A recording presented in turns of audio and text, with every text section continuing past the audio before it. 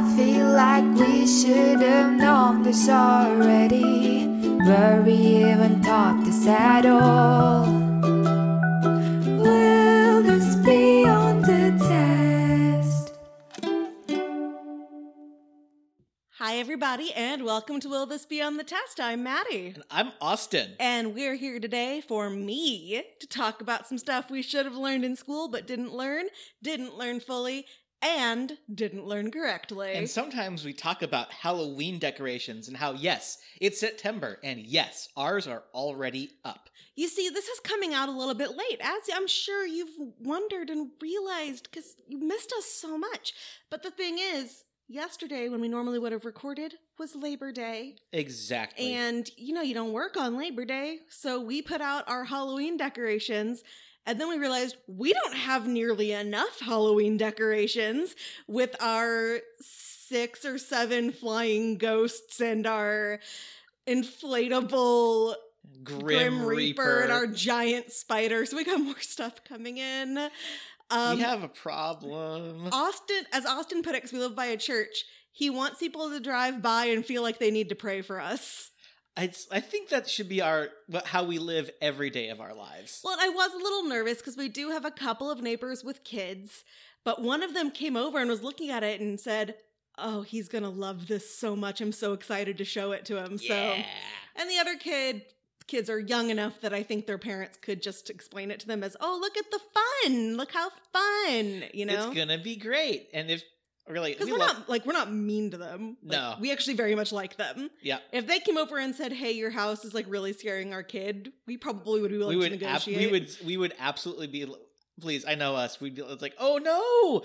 And then we'd immediately start tearing stuff down and apologizing as we do it. It would be like, "All right, the best idea in that case, I think, would be, well, do you want your kid to come over and we can show them how everything's pretend and how everything works?" And then we can let them turn on the big inflatable thing and they can see how that works. I think it's a really good teaching. I don't think that they would ever do that. I don't think so. I'm just saying in general, if your kid is scared of the neighbor's decorations, and unless your neighbor's a real asshole, go over and be like, "Hey, my kid's afraid of your decorations and they're 5. Can you show them how they work so that they see that they're all pretend?" Because pretend is good. Yeah, pretend is good. So yeah, that's all done. We saw Bodies, Bodies, Bodies at that $3 movie day. I love Pete Davidson. Love him so much. Love everything about him. And then Austin had an existential crisis when he found out that the lead actress was Rue in the Hunger Games. And it's excuse, the child? Uh-huh. Who has grown up? Yes, she has grown up. But that movie just came out over a decade ago. We've been feeling old lately. But Bodies, Bodies, Bodies, it's a good time. It's a fun movie. We watched Nightmare on Elm Street 2. Yeah. And believe it or not, we actually have gotten a request to bring back our 10 Days of Shabermas, which you'll remember from a couple years ago. So I'm not saying we're not going to do that, but we're considering doing it with some Halloween scary type movies. But instead of being we're going to watch all the movies in this series, we think we might find an actor who's just been in a lot of horror movies to follow through them. I know. Who do you think we should do?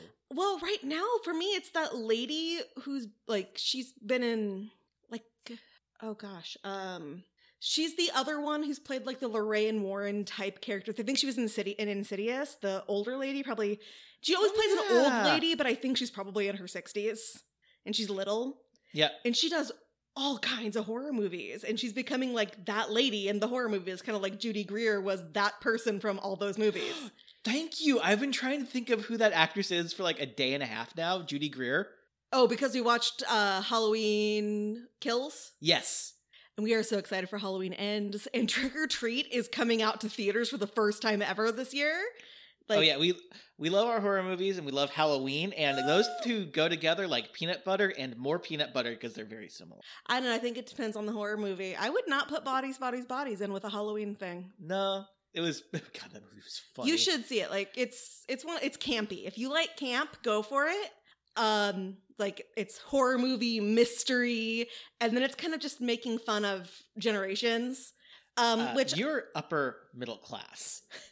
The other day I posted a TikTok because I had gotten so many on my For You page that were millennials genuinely being nasty to Gen Zers. And I don't mean like the little like, haha, you're doing this, well, haha, you're doing that. That's been going back and forth forever. That's normal. Like what we do about Gen X and boomers, what they did about their parents and grandparents. Gen Z has mostly been in good fun. And until recently, we've mostly been in good fun, but we've gotten mean. Apparently a rumor got started that they were mad about skinny jeans and side parts. Oh, no, that was a real thing that they were talking about, but it was a joke. Yeah. Like, it was Some a people joke. took it because, personally. and I think it's because, like, part of them was like, please wear these in rebellion because we don't want you dressing like us because we're dressing like you do. Oh my God, I'm so glad the grunge look is coming back. I am becoming my best self, guys. My jeans all have holes in them. The plaid is coming back. I'm growing kind of a mohawk situation right now. Oh, I'm finally being the middle schooler I always wanted to be. So yeah, guys, but Gen Z, like if you haven't watched my TikTok, I explain all of it on the test pod, but basically Gen Z is fucking awesome. Don't leave them alone. Joking is fine. Let them do their thing, man. Like let them do their rag thing. on them like they rag on us. Like have fun with it. Yeah. Because we're on the same team. We have the same ideals. We're just old and tired and they're not there yet. So give them the space. All right. Anyway, speaking of being old and tired and taking the day off for Labor Day, I think it's the perfect time to ask ourselves, why are we even engaging in Labor Day if we have decided the reason we have Labor Day is irrelevant? The sales. In the last 2 years, or spoiler alert, more than the last 2 years, we have had the Great Resignation and now the Quiet Quitting movement, which is the worst name for what it is, which is acting your wage and setting boundaries, because it gives people more permission to quiet fire, which we'll talk about more. Anyway, instead of asking why are these things happening, we just are once again hearing no one wants to work anymore. Now, what's funny is I found newspaper articles from as far back as the early 1900s saying nobody wants to work anymore. During the Great Depression, nobody wants to work anymore. Even like before that in other parts of the world, nobody wants to work anymore. But let's be honest, nobody wants to work. Yeah. Oh, we didn't make it clear. Austin's not talking this episode. I'm not talking at all. I've been completely silent and will continue to be silent. This is a Maddie episode. Austin's been super duper busy. I'm in school. I'm learning things, but it's all like artsy stuff, so it does not translate to a podcast. Actually, a lot of it does, and it's really interesting to listen to him talk. Visual aids help, though. We should get a YouTube and talk about. We should that get stuff. on the YouTubes. We should get on the YouTubes like the kids. Wait, no, that's us. The millennials are the ones on the YouTubes. Are we not? We're not the kids. Please, I've got a Twitch stream of me complaining about video games and how I don't have enough time to play them. I'm on every day for at least 3 hours. So yeah, look at our thing. Nobody wants to work. Like, never have. Throughout history, nobody has wanted to work. If people wanted to work, there would be no people who didn't work because they had enough money to not work. Like, people who are incredibly wealthy would not sit around going, I'm gonna make someone build a rocket for me and fly into space. They'd be out on the warehouse floor like their employees doing the job because they would want to work. It's like, oh man, I really want this yacht, but they're gonna have to tear down a historic bridge for me to have it. I'm gonna pay for them to tear down that bridge. Like the people who don't have to work because they have enough money, not because they're disabled, not because of those things, because they have enough money not to work. Most of them choose to not work because nobody wants to work. Now, that does not mean you don't care about your job. That doesn't mean you don't like your job. It doesn't mean you don't like your boss. It just means that if given the choice between being able to live the exact life that you want and having to go to a job every day, most people will choose living the exact life that they want. Yes. I mean, I love what I do for a living. I am at a job that I currently adore. But if I were to win $1 billion lottery, I'm not saying I'd quit. I mean, I'm saying that I would live in a van that was equipped for me to continue doing that job at least part-time. I love my job. I love the people I work with, but I would leave in a heartbeat if I had enough money to not work. Yeah. And they would all do the same. It's like, for me, it's like, I think what I do, I write some stuff that I think is actually really valuable.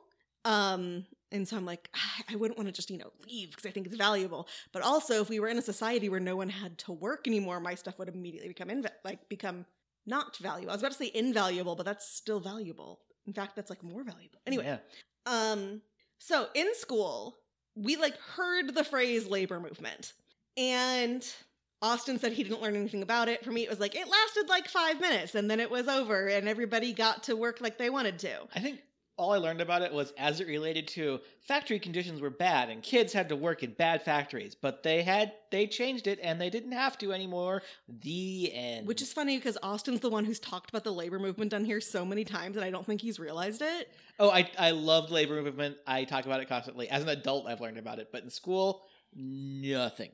It's we wouldn't want to go through the years of battle and strife to show how things are terrible for a really long time. We like to pretend this was a short-lived thing because everything was fine and then they weren't, so we fixed it. Now, I'm not going to go linearly because a lot of crap happened, and if you want a timeline, you go to Gompers, GOMPERS.umd.edu. He is a guy who was involved in the labor movement. It's got a really good timeline on it. I'm not going linearly because A, that would take a lot more work, and B, it'll end up just being me listing a bunch of dates and names. And nobody's here for that. You're here to hear me be angry about stuff. I know why you're here. Because if I've already mentioned the Great Resignation, you know I am tying modern day into the labor movement. Now, Austin. Yes. When do you think that the actual labor issues in America began? We're not including slavery of any people. Oh, okay, good. We're not including. Well, if we're not including that, I'm going to say it was like once the Industrial Revolution really got going and they had all of those mills and stuff. 1768 is the first recorded strike. Ooh. Well before the Industrial Movement. And it was tailors who were mad because they were getting a wage reduction. So 1768 is the first recorded strike in U.S. history. As a result, shoemakers created the first trade union that became sustainable. Ooh. Local unions then became a big thing after that, particularly among crafters. Not, I'm going to go use my Cricut, because it is pronounced cricket, not Cricut apparently. But people who use their hands to create things, kinds of crafters. They had to argue to be paid for their work at reasonable prices. Not unlike artists of today who have to, for some reason, say working for exposure doesn't pay the bills. But, I'm an influencer, and if you just design this for me, I'll probably be sure to credit you on Twitter at least once. I'm a podcaster, and I am willing to shout you out, maybe once or twice. Meanwhile, Austin and I are let's give free shout-outs to all the things we like. Yeah. Jeanette McCurdy's book, and Bodies, Bodies, Bodies, and all of the Nightmare on Elm Street movies. And the lady whose name we can't remember from the horror movies, and Judy Greer. Yes. Anyway, so trade unions then became more common, fighting for higher wages, shorter work days, and, reasonable amounts of work. They began to have unions that went beyond individual cities across the country, and even some went into Canada. Unlike what we were taught in school about the all existing during the Industrial Revolution, which was a major time for the labor movement, factory workers, because remember, if you think about factories, this is what all it was about. Factory workers and other so-called unskilled workers were not involved in the unions or any of the labor movement to any realistic extent. This was all skilled and trades workers. This all had very little to do with the working conditions of the working poor. This was a largely middle-class issue. Because who has time to strike if you're a low-wage worker? And who's gonna let you join if you're a kid or don't have white skin? Or if you happen to have a vajayjay? The union growth and the overall movement were more about the ideals put forward by the American Revolution, which supposedly was about social equality and being good to each other and all working toward a common goal. While labor leaders were capitalism does not line up with the goals of America. America, at no point in the Constitution does it say capitalism. It actually leans a little bit towards socialism. I'm not saying it's full socialism, but there's a reason George Washington refused to be king. And I believe, aren't there several lines about the common good? Yes. And so they were saying, like, okay, so there's the union and the labor movement, which are actually two separate things. The labor movement was more focused on the greater good. The unions were focused on the individual careers. And neither of them wanted the unskilled workers in there, which is ironic when you think about the fact that these guys were wanting it to be for the greater good and to benefit everybody. Well, by everybody, I mean me and my immediate peers. That's the unions. Yeah. Now, in 1866, a group called the National Labor Union tried to get Congress to say a workday could last no longer than 8 hours. Long story short, that didn't work, but that's a whole other thing. So we have been fighting for an 8-hour workday since 1866. To this day, we do not have a law mandating an 8-hour workday at the federal level. Really, it should be less than 8 hours of workday. Yes, there's a whole other thing I could go into about the studies that go into that. There are some that even say 3 hours is like the optimal amount of work per day. Because 3 hours, not enough time for a break, not enough time for lunch. But if you don't change the amount of work expected, people don't get tired. They're like, okay, we're in, we're motivated, let's get it done. Now, I think 3 hours might be pushing it. 4 hours, though, I can see. 6 hours. I don't think I could do all my work in 4 hours. Well, imagine, though, if instead of it being like all of your coworkers worked from 8 to noon, you worked from 8 to noon, the next people come in from like 1 to 5. Okay. So it would be like half-day kindergarten. Yay! Because you learn as much in half-day kindergarten as you do in full-day kindergarten. Oh, yeah. I think I did full-day. I did half-day kindergarten, and I remember, like, I was afternoon kindergarten, even though my friends were morning kindergarten. Oh, no. Because my parents didn't want to have to deal with that shit. I don't remember this. Believe it or not, I do remember my first day of kindergarten. I do not remember this part of it, but I'm sure it's true. My dad got her a trip for her 30th birthday, and he did not realize it went over my first day of kindergarten when he got it for her. And I guess she was at the airport. She cried because she was going to miss my first day of kindergarten. My grandma took me. And my mom called her. She's like, how'd she do? Is she scared? She goes, we got there. And she said, okay, Grandma, bye. You can leave.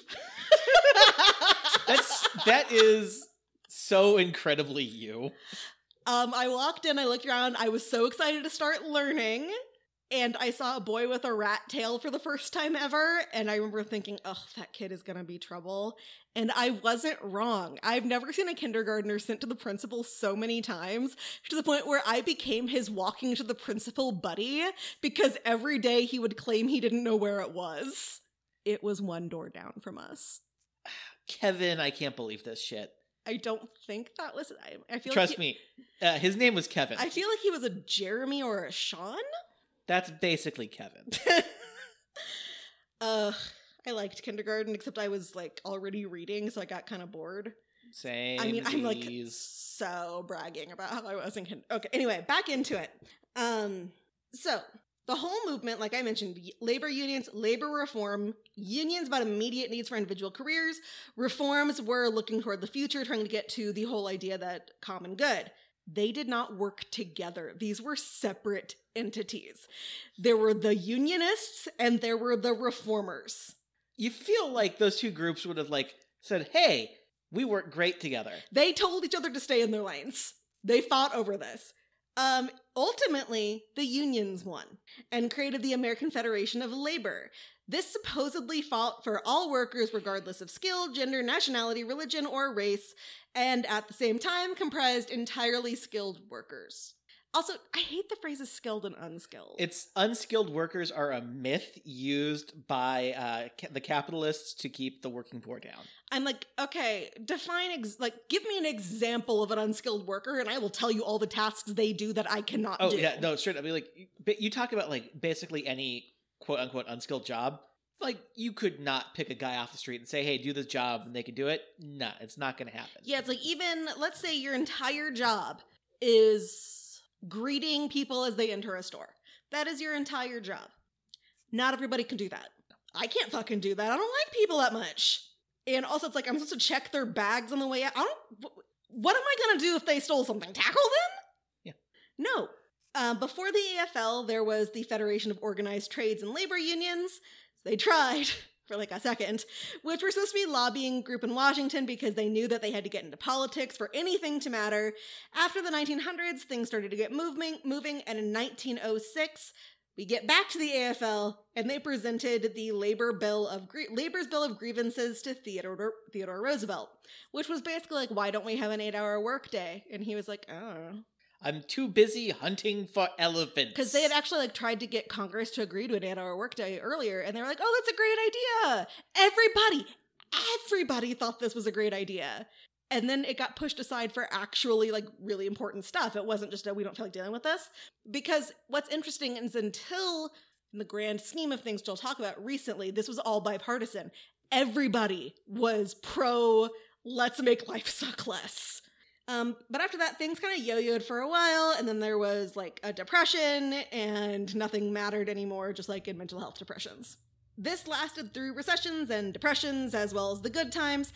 Today, though we haven't officially said so, NerdWallet says we are unquestionably at least in a recession, because we've had 2 consecutive quarters of a slowing economy, which is the definition of a recession. Oh joy, another recession. Believe it or not, we haven't declared a recession since 2020. And that one supposedly only lasted 2 months. I'm laughing because it hurts to cry. The Great Depression could actually be only defined as 2 back-to-back recessions.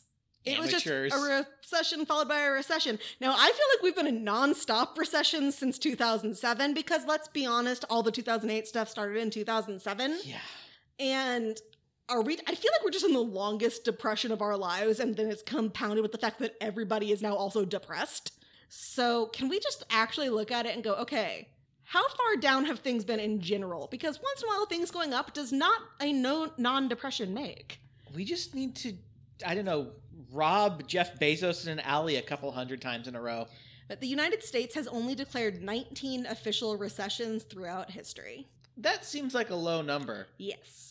Anyway, the AFL was run by Samuel Gompers. Remember I mentioned him earlier? Yeah. And his fellow socialists. Yay! Socialism. Saying that unions being divided by occupation and concentrating on their own jobs' goals meant that they could be, quote, furnished with the weapons which shall secure his industrial emancipation.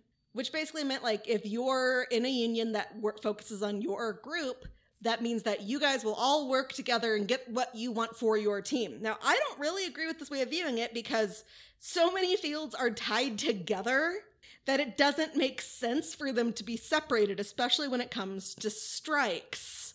So, like, right now, let's say they are, I don't know, not wanting teachers to teach literature and not wanting libraries to have books. What if then all the teachers and the librarians went on strike at the same time? Then maybe they'll learn to appreciate the concept of learning. I don't think they would. Or like if we look at that strike that's happening right now where the mental health workers, who are in many ways in different fields, have all been like, you know what, fuck y'all, we're going on strike, not to their patients, but actually to the company that's hurting their patients, except the psychiatrists who are like, we're in charge of their meds and they could die. They don't want to not be helping their patients. They want to help their patients better. They just want to be compensated adequately. So it's kind of like, I've found that the division, especially between nursing and teaching, saying that putting us in different unions, saying that we have different needs, has actually been harmful and turns into a my job is worse, no, my job is worse. When in fact, both jobs are really, really hard. Yeah. And really, really necessary to the survival of a society. And like we both get attacked by, for lack of a better word, our clients. We both get attacked and vilified by society. Neither of us is paid adequately. I'm not like, and I understand why nurses can't go on a full strike, but they can do like slowdowns and stuff. So if they did that at the same time teachers went on strike, maybe people would be like, oh shit, maybe we should treat these people better. Anyway, so yeah, them saying that we need to have divided unions is the way to go is, in especially now, wrong, because there's so much cross-training these days where there was not back then. But doing this meant they had to unionize not just the skilled workers, but the quote-unquote unskilled workers. They didn't do this yet because they realized they couldn't match their ideals against the way things were actually run. So what they wanted and what was happening did not go together. And they were like, well, I mean, we want everyone to be fairly compensated and stuff, but also we really don't want to shut down factories because we need the stuff that's made in the factories. And if we unionize the factories, then we want people to get the stuff from the factories. Which is kind of how I imagine people who are mad at Starbucks strikers are feeling. I mean, yeah, they should be paid and stuff, but I really want my pumpkin spice latte. Yeah, I mean, I've been literally been waiting a year for this latte. 525,600 minutes, and y'all have to strike now? No. So they were like, I don't know. So this is where the infighting began. Some unions were like, duh, we need to have these lower level workers involved because we, the tradespeople, could not do our jobs without them. So like, you can't have your, I don't know, buttons without the people who make the buttons. Yeah, it's like if you need a pair of pants, you need buttons, and you need a zipper, and you need the cloth. And people making those for you make it so you can do your job more easily. And so that was like people who worked in coal mining and people who worked in garments. A lot of others tried but failed to organize the different levels, which was like meat packing, because those skill lines were segregated by race. And so they were like, well, we need a union. I guess we'll have a whites-only union. And some unions were like, fuck it, we're not even gonna try. The whole movement was largely bipartisan until the Great Depression. As the working class became increasingly made of immigrants, they began to lean towards the Democrat side more. So it became less bipartisan and more partisan. By the end of World War II, there were over 12 million union members and collective bargaining had begun. This all resulted in things like retirement plans. I have one. It's great. I just set mine up last week. Don't tell Austin I forgot. He'll never find out. Sick leave, unemployment, and other protections in the workplace. It was still divided up, and skilled workers benefited more, just like now. Yeah. And now we're into the 60s. 200 years since the first known strike. 200 years this labor movement has been happening. We are now hanging out with JFK and LBJ. And this is during the civil rights movement. And we're saying, oh yeah, it's super nice that women and minorities work and all, and we don't have kids working in factories anymore, but we also don't want them to have the same rights as white dudes. So they started to move more towards reform and away from unions so they wouldn't have to deal with them as much. And JFK, though, and LBJ were like, oh no, we made some changes. Look how great we are. In reality, this paved the way for unions to start to fall apart. Outsourcing became more common. Regulations broke down. There was competition between unions. And then Austin's favorite president enters. Ronald fucking Reagan. Who caused all of the anti-union rhetoric we still hear today. Yeah. Despite all of this, despite the fact that the labor fight pretty much ran since the beginning of America, through the time that Reagan traded workers' rights for jelly beans, Labor Day has been a national holiday since, guess what year? 1984? 1894. You had all the numbers there. Oh, wow. Did I catch dyslexia from you? He actually typed 1984 the first time. Yeah, wouldn't that be ironic if Labor Day started in 1984 given the book? A little too ironic. No, 1894 is how long we've had a national Labor Day. What? So we had accomplished almost nothing in the grand scheme of things, but Grover Cleveland was like, why, yes, I do like the idea of you all having rights. Let's give you that Monday off. It's like, oh, sorry, I'm not going to guarantee a living minimum wage, but hey, 1 day off a year? Yeah. Now, I will say, I didn't read too much into this. As you guys, okay, to be clear, this is not an in-depth telling of this. This could be its own, years-long podcast, because this is actually a fascinating topic. But I've talked about Cleveland a couple of times on here, and he always sounds like he was at least kind of listening. Is he the one who did Father's Day? Listen back to our Father's Day episode. Tell me. But he sounded like he was at least kind of listening. So things weren't, getting done, but he was aware, and this is his way of saying, I agree there's a problem, and I am the president. A few states had done unofficial Labor Days before that. Those were all unpaid. They had parades basically saying, look at these people who would normally be working today. Don't they look happy to have a fucking day off? Oh, it's so nice having a day off. So nice. It's like, it became nationwide, and it was celebrated parades that remind people that work still sucks. At that point, their kids' arms are still being pulled into machinery, and people will still work 18-hour days every single day, but by God, we get this one day off. And we've touched on the violence that happened at a lot of labor rallies in the past. I'm not going to get into that. It's interesting, like the Haymarket thing. I talked about it a little bit with my Emperor of San Francisco. Like, I loved him. What I am going to get into, though, is a quick summary of what the current Department of Labor is in charge of. Ooh, okay. Because this is what the labor movement led to. We have the Department of Labor. Also, a fun fact about me, guys. If I, could go back to school, I'd be going back to school for employment law. Because this is actually something I'm, if you can tell, super, super passionate about. Because of my years working with low-income people and teachers and people who are just generally treated like shit because of the jobs they have. I kind of am passionate about it. So I've been wanting to talk about labor for a while. And I'll probably talk about it more in the future. But I'm going to talk about what our federal Department of Labor is in charge of. Now, bear in mind, there are state departments as well. Yeah, I know. Kansas has one. It exists. Yes. It definitely exists.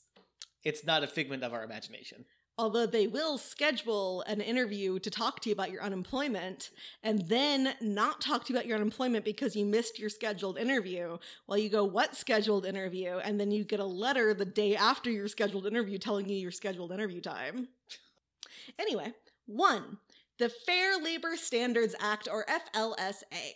This makes the minimum wage $7.25, and you get 1.5 times that minimum in overtime after 40 hours in a work week. So it does not matter how many hours you work in one day. It matters after you hit that 40-hour limit. And they do not have to put a cap on the number of hours you can work in a given week.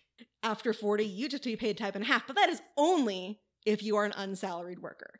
So if you are an hourly worker, this counts for you. If you are a salaried worker, then fuck you. We can make you work 24 hours a day, 7 days a week, and there is nothing you can do about it except quit. I noticed you had your cell phone off while you were in the shower, and yes, I know you were in the shower. This is unacceptable. We're a family at this company. I need you to work on Saturday. Yeah, there are a couple of really great TikToks out there about this stuff, guys.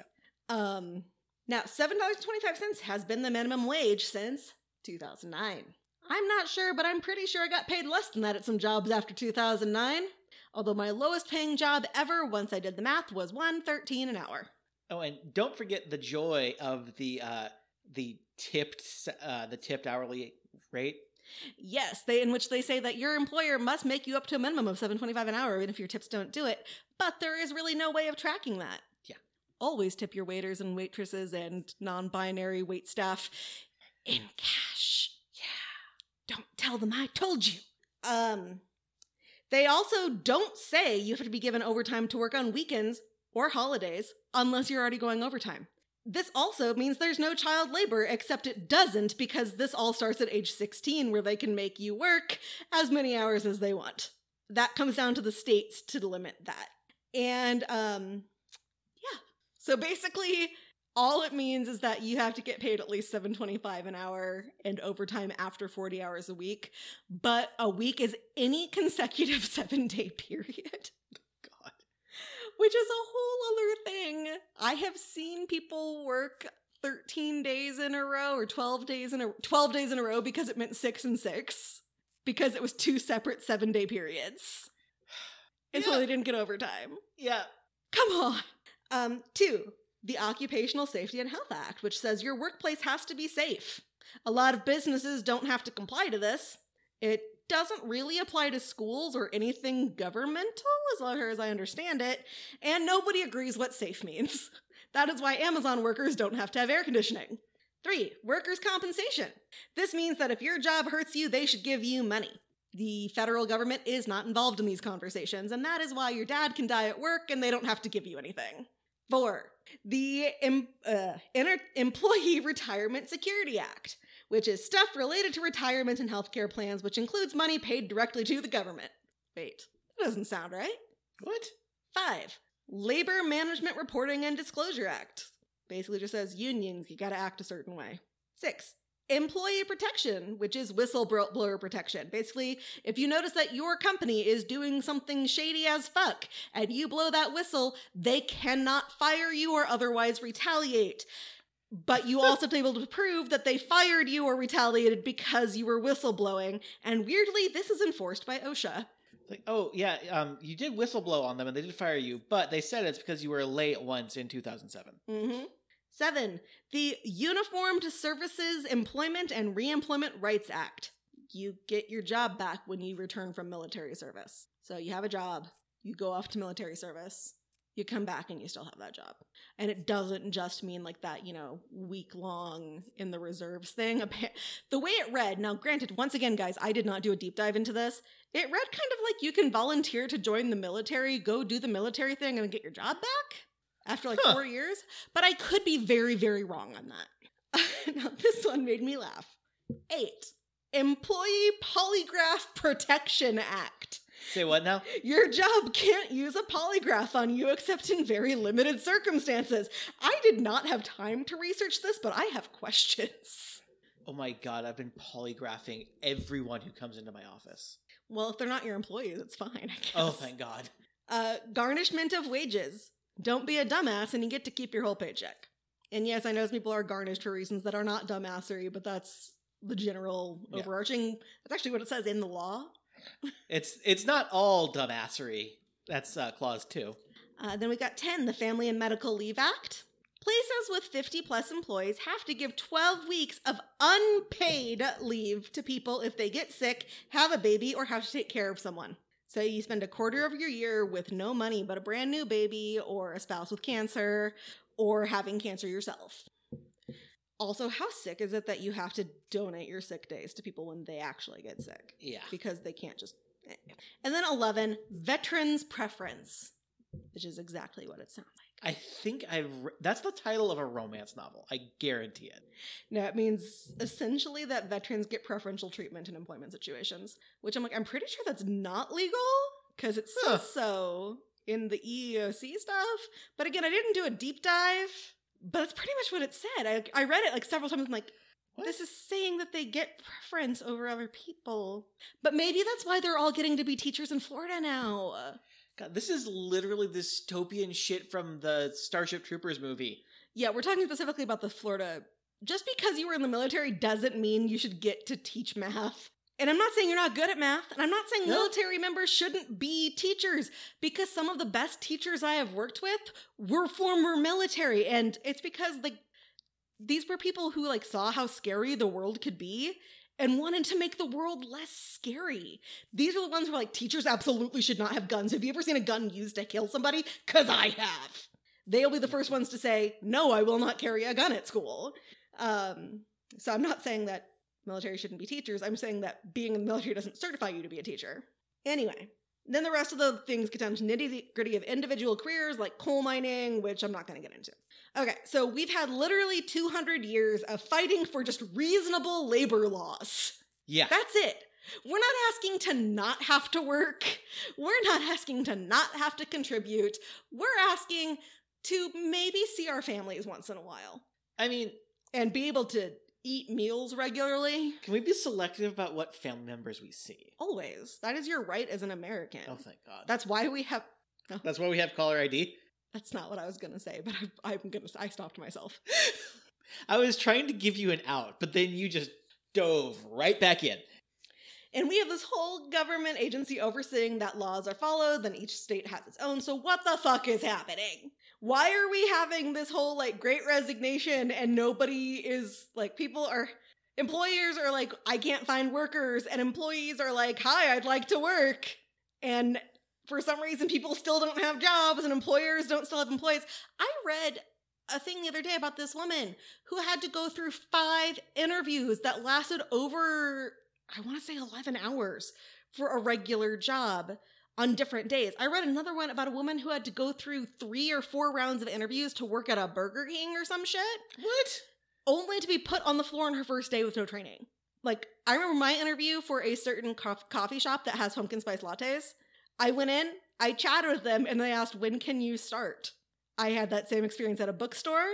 I had the same experience at a movie theater. Hell, I had the same experience at most of my teaching jobs. Except for one where I literally had an 8-hour-long interview that was exhausting. Oh, God. Yeah, they had to fly me out there. They flew me down. I got to stay in a hotel. They flew me back. It's why I love JetBlue to this day. Hey, JetBlue, if you want to sponsor us, I know you're coming to Kansas City now. Remember back in the dark days of the pandemic and we were able to get their cheese trays from JetBlue? Oh my God, yes. Those are so good. It's just, JetBlue, can you just sell your cheese trays? I would buy a JetBlue cheese tray. I want one right now. It's like, so first of all, let's call the Great Resignation the Great Attrition instead. I'm just going to put that out there. Resignation sounds like giving up, like you're resigning yourself to this fate. Attrition is when an employee leaves a company for any reason, but another good meaning for attrition is, quote, the act of weakening or exhausting by constant harassment, abuse, or attack, according to Merriam-Webster. Oh, okay. I see. I've worked there. Attrition is different from turnover because attrition is not expected. Every company expects a certain amount of turnover. It's just how it goes. They have a plan in place. The employers are not planning on replacing these positions, and they don't have a job description and everything else ready to go. It goes beyond the normal number of people coming and going, and I think the word works well because people are leaving their jobs not just because they're finding better ones or just life is getting in the way, but because the hostile culture that they are in is killing them. Amazon. So they are basically having attrition kind of thrown at them, so they're just throwing it right back. Now, I don't know if that's the definition of a war of attrition, because I know that's a certain specific thing, and I didn't bother to look it up, but it sure sounds like one. It's close enough. I'm sure there's some, someone's going to push their glasses up and go, well, actually. But yeah, it's close enough for, the purposes of our podcast. Yeah, and honestly, if you're still listening, then you agree with me anyway. Yeah.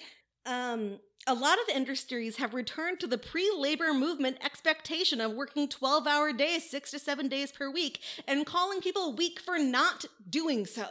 Listen, you just gotta love the grind. Be a part of the hustle culture. We are a family here, and in a family, you give 110% every day. Also, that's a really toxic way of saying things, too. Now, I work right now, and this is not me covering my ass. I genuinely work at a fucking amazing place that literally I walked in on my birthday and they go, why are you here? It's your birthday. Go home. And that would be a paid day off for me. It wouldn't be like a holiday day off. It would just be like, we don't expect you to come in on your birthday if you don't want to. And when I hit my max on PTO, they're like, yeah, you need to take some time off. Why aren't you taking time off? They get worried when I hit my max. And I'm like, I have nowhere to go. They're like, we don't care. Just take a day off. They have never referred to us as a family. But they have referred to us as peers and colleagues and frankly friends, which we genuinely are for the most part. If we know each other, it's still a company. We're still on, not Zoom, but the equivalent. So but when we were in the office, everybody got along great. And now it's kind of hello, person I haven't seen in 3 years. But I worked for one for a while that was, okay, so I know that we are approved your week off and that you have unlimited PTO. We know we did that. And we know that we told you that we covered all your work. We know that. But what we meant was we expect you to work the whole time you're gone and find coverage yourself for anything that you couldn't do yourself, even though we really did expect you to do it all yourself. So now we need you to work 80 hours a week for the next 3 weeks to make up for those 4 days you took off. Okay, bye. Yeah, unlimited PTO is a trap. They just want to have to pay people for the time off they've earned. Mm-hmm. And then if we have caregiving careers like teaching or mental health or nursing, forget about it. If you cared is the mantra there. Mm-hmm. So let's call it the Great Attrition. Or maybe the Great Renegotiation. I liked that one too. It's not that we're refusing to work. It's that we want to renegotiate the terms of our existence because we are living to work yet again, where there was a period in time, however brief, that people were working to live. Damn you, Reagan. Fucking Reagan. Anyway, the Great Attrition. We've been hearing about it since 2020. It started in 2009. Say what now? It has been around since the tail end of the Great Recession we had in 08 and 2009 because people went, fuck this, and left their jobs at a rate of 0.1 percentage points per month over month between 2009 and 2019. Oh, damn. That The builds up. number of people leaving their jobs increased by 0.1 percentage point every month for 10 years. That's a lot. Yes. So this is the kind of thing people would want to scare you with these numbers. Like, okay, so if you've got 40 and 44%, so 40%, 44%, that is a difference of 4 percentage points or 10%. Percentage and percent are not the same thing. Percentage is kind of like the hard numbers difference, and then percent is the percent. The relative The difference. fraction.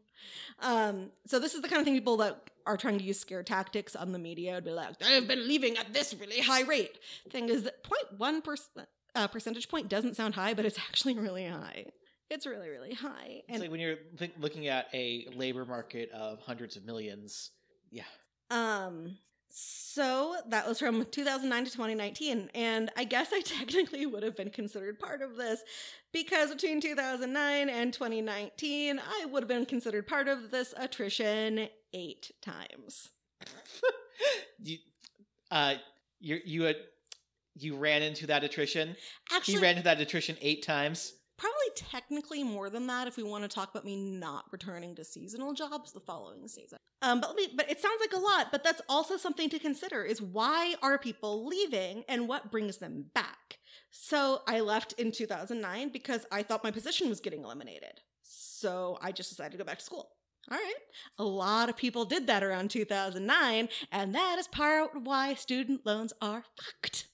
Because a lot of us thought our jobs were going away, so we might as well go back to school so we can get a better job, and then all of a sudden the jobs aren't there. Then I had a job that treated everybody like crap, so I got a new job, and I left that one, and then I had another job that closed down, and then I worked it as a sub, so it's part-time, and I got a full-time job, and then I moved, and I had... Well, that was a literal toxic workplace that almost killed me, as in, like, there were mold. And then I had a figurative toxic workplace that almost killed me because, stroke symptoms. But I kept going back to the workforce, and most people do. Very few people are like, nope, peace out, I'm done forever. Very few. Of people who quit their jobs between April 2020 and April 2022, only 17% haven't returned to the workforce. Wow. 17%. Not that many. And that doesn't mean it doesn't also mean they're not looking to return. It just means they haven't returned. And only 35%, though, stayed in the same industry. Oh. So when people are being part of a great attrition, they're changing industries now. They're like, fuck you. In looking over 8 major industries, none of them had more people return to the same industry. All of them had people leave for different industries. Unsurprisingly, retail had the most people refused to return because of Karen. Yeah, if you haven't worked retail, do it for a while. It's like straight up, I think working retail is hell, and everyone should have to experience it. Food service is also okay. Yeah, it's anything where you have to provide customer service and nothing else. Mm-hmm. Yeah. If you a job where anyone can come in off the street and be your problem. Yes. Yeah. Well, I don't mean and nothing else. It's customer service, but also being told if you have time to lean, you have time to clean. Mm-hmm. The second number that had the most people refuse to come back was nonprofit. Because by God, guys, the nonprofit sector is terrifying. They are grossly underpaid. They work way too many hours. And if you really it's customer service. If you really cared. Or even worse, you're dealing with donors. Yeah. I interviewed for a job at a nonprofit. I would have been awesome at this job. They had me do an audition piece, kind of. Like you create something and you give it to them. This is not uncommon. They stole it and used it for their actual work. I got 0 pay for it, and they never filled the position. This is not uncommon in nonprofits. I'm not naming them because they actually do really good work, and it pisses me off that there's a few people in there who think this is okay. Education is also on this list of people who switched sectors. The ones who are choosing to not return to work at all are often the ones who were treated the worst before and during the pandemic, meaning healthcare and retail. Those are the people who are not coming back to work ever, period. Screw you. The top reason people are quitting is not pay. It was a lack of career development and advancement. In other words, they wanted to not only work, but to be better at their jobs. They quit working because they weren't allowed to get better at their jobs. Bad pay was second, bad leadership was third. Yeah, man, bad leadership can make such a difference in your job. Yes. And bad leadership ties directly into whether or not you can get the advancement that you want. And career advancement doesn't necessarily mean promotions. It means getting really good at what you do. It means you care. And then we have the Harvard Business Review jumping in, saying the 5 factors that affect the labor market are the 5 R's: retirement, relocation, reconsideration, reshuffling, and reluctance. These are all things that have always been affecting the labor market, but they have really been messing with it for the last few years. 1, retirement is actually up. Yeah. 2, relocating is down. Yeah, we've got all those articles that are like, oh yeah, they moved 4 hours away and now we're not being allowed to work remotely anymore. Those are human interest pieces. Those are actually in the minority. More than ever, we have people either not relocating or relocating but within their same town or state. They are not relocating to outside of their own state. Perhaps, and this is just speculation, because they don't feel the need to run away when they get to be in their own home. Reconsidering includes looking at your work-life balance and general roles in your life and seeing everyone die, realizing that you're burnt out, having a lack of mentorship, and dealing with the bootstraps mentality are making a lot of people reconsider their life choices. Reshuffling means changing industries, and people are doing that at higher levels than ever before, largely moving from lower paid to higher paid positions in different industries. And reluctance means not wanting to return to the office or other in-person jobs, in part because of the illness, but in part because they are more motivated and better at their jobs at home, and that getting the resources they need has actually been easier for them when they're away from the office. Yeah, commutes suck. Yeah. Several studies have actually said that this whole thing should be called the Great Retirement. People are retiring younger and more often than before. Austin, your tree is working. Yes. So who doesn't want to work these days, Grandpa? Oh yeah, it's you. Yeah. In reality, it's the opposite of what happened during the last recession back in 2008, 2009. So millennials are graduating from college and the number of people retiring went down by 1% or something like that. So they couldn't get jobs. But now people are retiring at higher rates because they're like, you know what? Life's too short. And so people who are younger are now able to go, oh, that position opened. I can stop working the retail job and move into that position. People who are in that position are like, oh, that other position opened. I can move into that. Because people are retiring and people are actually able to get the jobs they wanted in the first place. And they're starting to notice, hey, just because I quote unquote only have a retail background, I know for a fact I am really good at graphic design because I do it as a hobby. What if I just submitted my portfolio for some jobs and see what happens? And then people get the graphic design jobs. Yeah. And now there's no one left to work at the retail place because people are starting to realize their worth. And I am not saying that there's anything wrong with working retail or food service or anything. People love it. There are people who absolutely adore that. And that's wonderful. And if you like your job, by all means. But the lack of respect is usually what gets to you there, followed by the lack of pay. Yeah. And also, I feel like this just bears repeating. Over 1 million people died. Mm-hmm. An unexpected 1 million people died. And you know what? That just means that there's fewer people to make you a taco. And a lot of those people worked in the places that made you the tacos because you refused to wear a mask. Yep. And this great attrition is working. It is working. It is actually achieving the goals to a certain extent that the labor reform movement wanted and the union movement wanted. People who quit during the 2020 to 2022 years got double the pay raises of people who didn't leave. So like on average, let's say a person got a $5 pay raise, while a person who left and came back got a $10 pay raise. Oh, but I know it's gotten bad enough. Wait, is that how it was a percentage points? Either way, you know what I mean. It's gotten bad enough that like my job is starting to offer much higher raises and like just basically like incentive to just keep people working here and not leaving. And that's part of raises. it. That is a big part Yeah. of it. And then lower paying jobs they've been forced to raise their minimum pay and offer perks like Walmart's Live Better You program, which pays 100% of college tuition and books for its workers over the next 5 years. So if you are a Walmart employee, over the next 5 years, college is fucking free, because they believe that that will lower attrition and keep retention higher. Now, even if it's just for the next 5 years that it helps them, that helps them. And I keep seeing all these things that say working from home is elitist and we shouldn't encourage it because it's not open to people from lower paying careers. Well, firstly, some people with salaries also can't work at home. And more importantly, we're seeing that people can switch careers more easily than they were ever told they could. The Great Recession has in some ways shown people that they can do these things. Yeah. And I already talked about how they watch people die and they watch their employers not care. Like they come in there like, my mom died. Fuck you. We need someone to make the tacos. It's like, well, you can't. It's like I can't give you the time off. There's no one else who's working your shift, so you have to come in.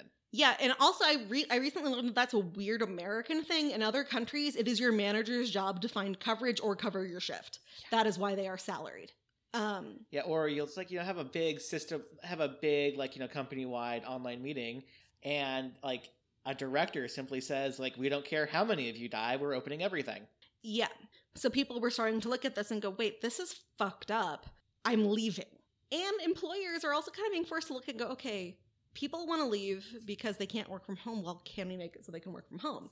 Now, you can't make the tacos from home, but a lot of the people at the corporate level can certainly work from home, which will save you all money that you can use to then give better pay to the people who make the tacos.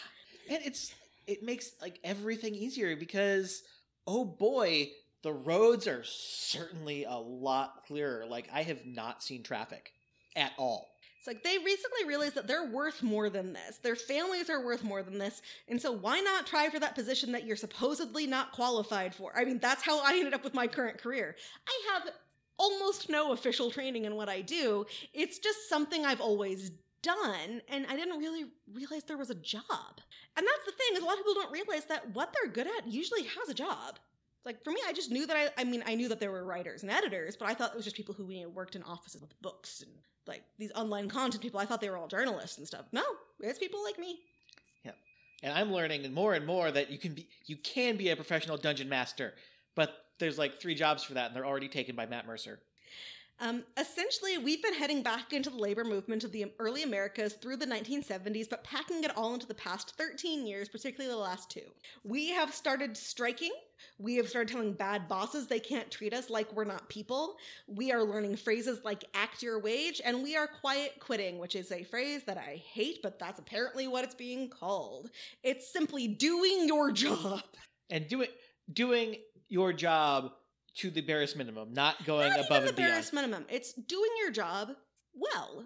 The bare minimum, no, I could see that being like, oh, I'm kind of walking close. But it's usually do what's expected of you, and if you have time, go a little above. Like, just don't go below. Yeah. It's just doing your job. So I remember like 2 weeks ago when Austin talked about the presidential fitness test and how we were made to feel like crap about our physical abilities, which led to a lot of emotions coming up for both of us. And I think I admitted to having an eating disorder. Like, that is how... You didn't, but you have now. Hooray! That's how the workforce has been. Give 110% every day, then bring home some work with you and do some more work. And you also need a second job. And your little Timmy, he needs to go to tutoring, but also to baseball, because if he needs to grow up and give 110%, he's got to be ready for it now. Yeah, you got to have those extracurriculars. Otherwise, he's not going to go to good college. And also, he's going to be paying off that good college until he dies. Yeah, so we're giving this, just like in PE, we're always being told, give 110% to literally everything in your life. Well, you only have 100% to yourself. And if you're giving 110% to your work, and 110% to your second job, and 110% to the work you've got to bring home with you, and 110% to bring your kid to all their extracurriculars, and 110% to your family, you're dead. Yeah, that leaves like 30% for everything else. That's not how math works. It is. That's why Timmy needs a tutor. So, as of this month, which is September 2022, about half of workers in the US are considered quiet quitters, according to Bloomberg. This literally means they're just doing their jobs well without becoming overly emotionally engaged. Part of this comes from exhaustion, but a lot of it comes from people going, I don't know what's expected of me, so I'm just doing what I know I'm supposed to do. And they can't get anybody to help them, which goes back to the whole career advancement issue, which is why we're still seeing attrition. They want to be good at their jobs. They aren't being given the resources to improve. And many of these quiet quitters are already looking for other work because they're not being given the chance to get better. So they're doing what they know to do. And again, have I mentioned how much I love my job? Like, I asked if I could have a weekly self-driven professional development as a task and that we could discuss it at my one-on-one. And she said, yeah. And I was not told you have to do these lessons. You have to learn these things. It was, you know what you need to improve at. Like, you understand what your passions are. Go for that. And this week she asked, like today was my one-on-one with her, which is, this weekly meeting thing that's actually been proven to improve retention, these one-on-one meetings, when they're done correctly. And she asked what I did with my stuff last week. I'm like, I did it. There's not enough to report. I didn't learn anything, but I did try the Pomodoro method, which is built-in break times. Like, you work for a certain number of minutes and then you have a timer set for a break. And she got a big ass smile across her face because I was taking breaks. Yeah. And Austin's like, you were taking breaks? I have never seen you take a break. You don't even sleep. I don't. It's like, that is the kind of workplace you want. Anyway, less than 40% of younger workers, meaning 35 and younger, we are not considered younger workers, less than 40% understand what is expected of them at work. Less than 40%. I felt that way at a recent job, and it kept getting worse and worse, and that is tied directly to another thing called quiet firing, which is why we should not call this quiet quitting, because it gives them permission to do quiet firing, which has always been a thing. This is when they intentionally make working conditions impossible to survive to get employees to quit so they don't have to find a reason to fire them. Now, I suspect and have observed, although this is purely anecdotal, that this happens more often to people of color, people who do not speak English as a first language, and people with special needs, but what do I know? It's just what I've seen every single time I've seen this happen. Don't forget women. Women too, but I work in a female-dominated industry, so it's kind of hard to tell. Yeah. However, for possibly the first time, this is also being done to managers.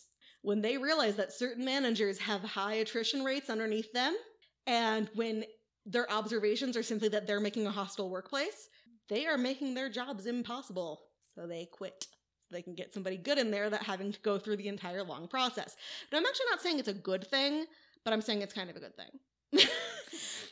It's a good thing in the sense that there are managers who have been in these positions for 20 years who are completely ineffective, and this means that they don't get to fail upwards finally.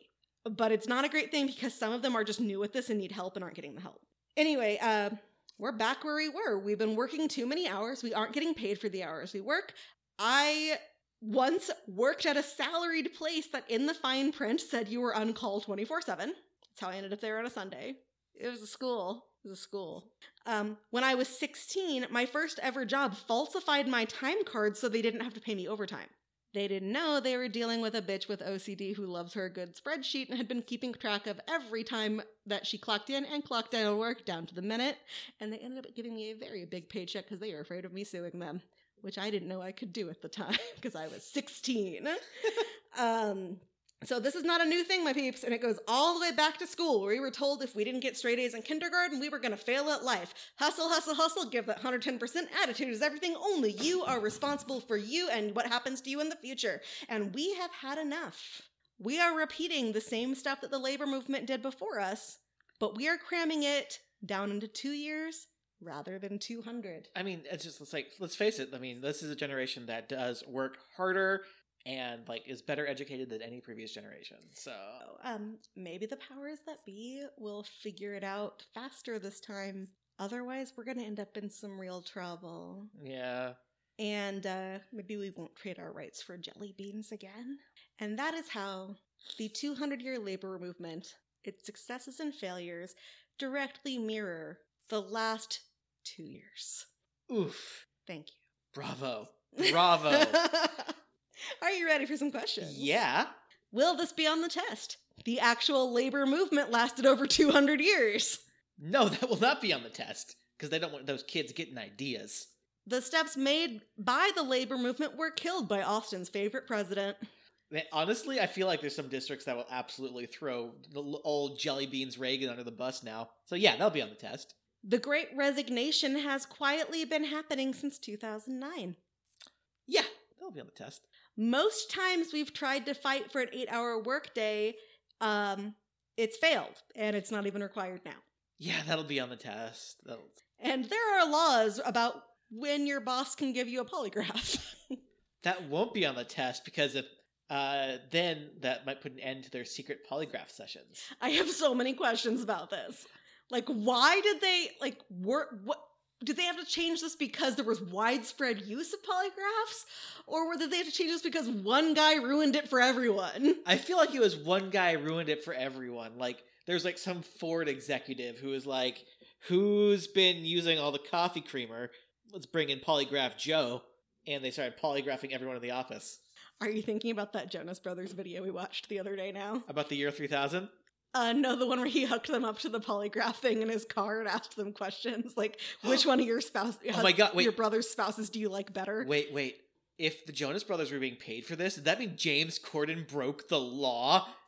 Would they technically have been his employees? I don't know. If like they're being paid for it and being paid for like an appearance on a show. I actually don't know if they're necessarily paid. Although they might have been paid because it technically would have been a performance and not an interview. Yeah. Also, Austin didn't know who the Jonas Brothers were until this week.